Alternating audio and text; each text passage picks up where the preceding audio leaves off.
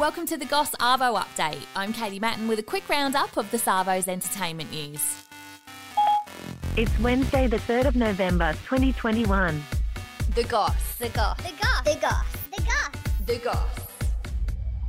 Zayn Malik has been dropped by his record label due to him smoking cannabis and being violent. And I do that a lot. The 28-year-old ex-One Direction singer was sentenced to probation and anger management classes for harassing ex-girlfriend Gigi Hadid's mum, Yolanda. No, I'm not nice about it. He pleaded no contest to 4 counts of harassment, with him apparently pushing her during an argument. I just do what I do. I don't ever try to force it on anybody else. It said that when she came past their house in Pennsylvania whilst Gigi was away, Zayn called her a Dutch slut and shoved her. Close friends have said that he's been smoking really strong cannabis and that they've been trying to get his career and life back on track, but nothing has worked. Speaking in your own voice is always received the best way. Zayn and Gigi have a 1-year-old daughter but are no longer together.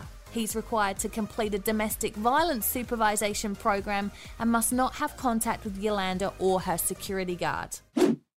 Kristen Stewart is getting married to girlfriend Dylan Mayer after the couple have been dating for 2 years. Every relationship I've ever been in, I thought that was it. The 31-year-old Twilight actress said it was Dylan that popped the question and that when you know, you know. Love her. It's expected that she'll receive an Oscar nomination for her role as Princess Diana in the new movie Spencer, with her dating co-star Robert Pattinson back in 2013. I've never really been the most casual person, you know.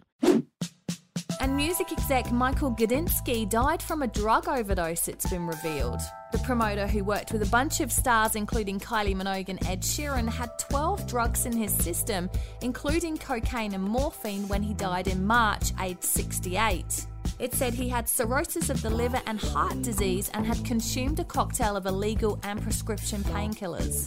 Taylor Swift, Madonna and Bruce Springsteen all paid tribute to him when he passed, with Ed Sheeran flying to Australia to perform at his memorial. Michael would be absolutely buzzed that this is in the Rod Laver. Ed has also dedicated his new album to him.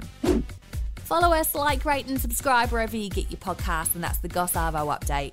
See you again in the morning. A Podshape production.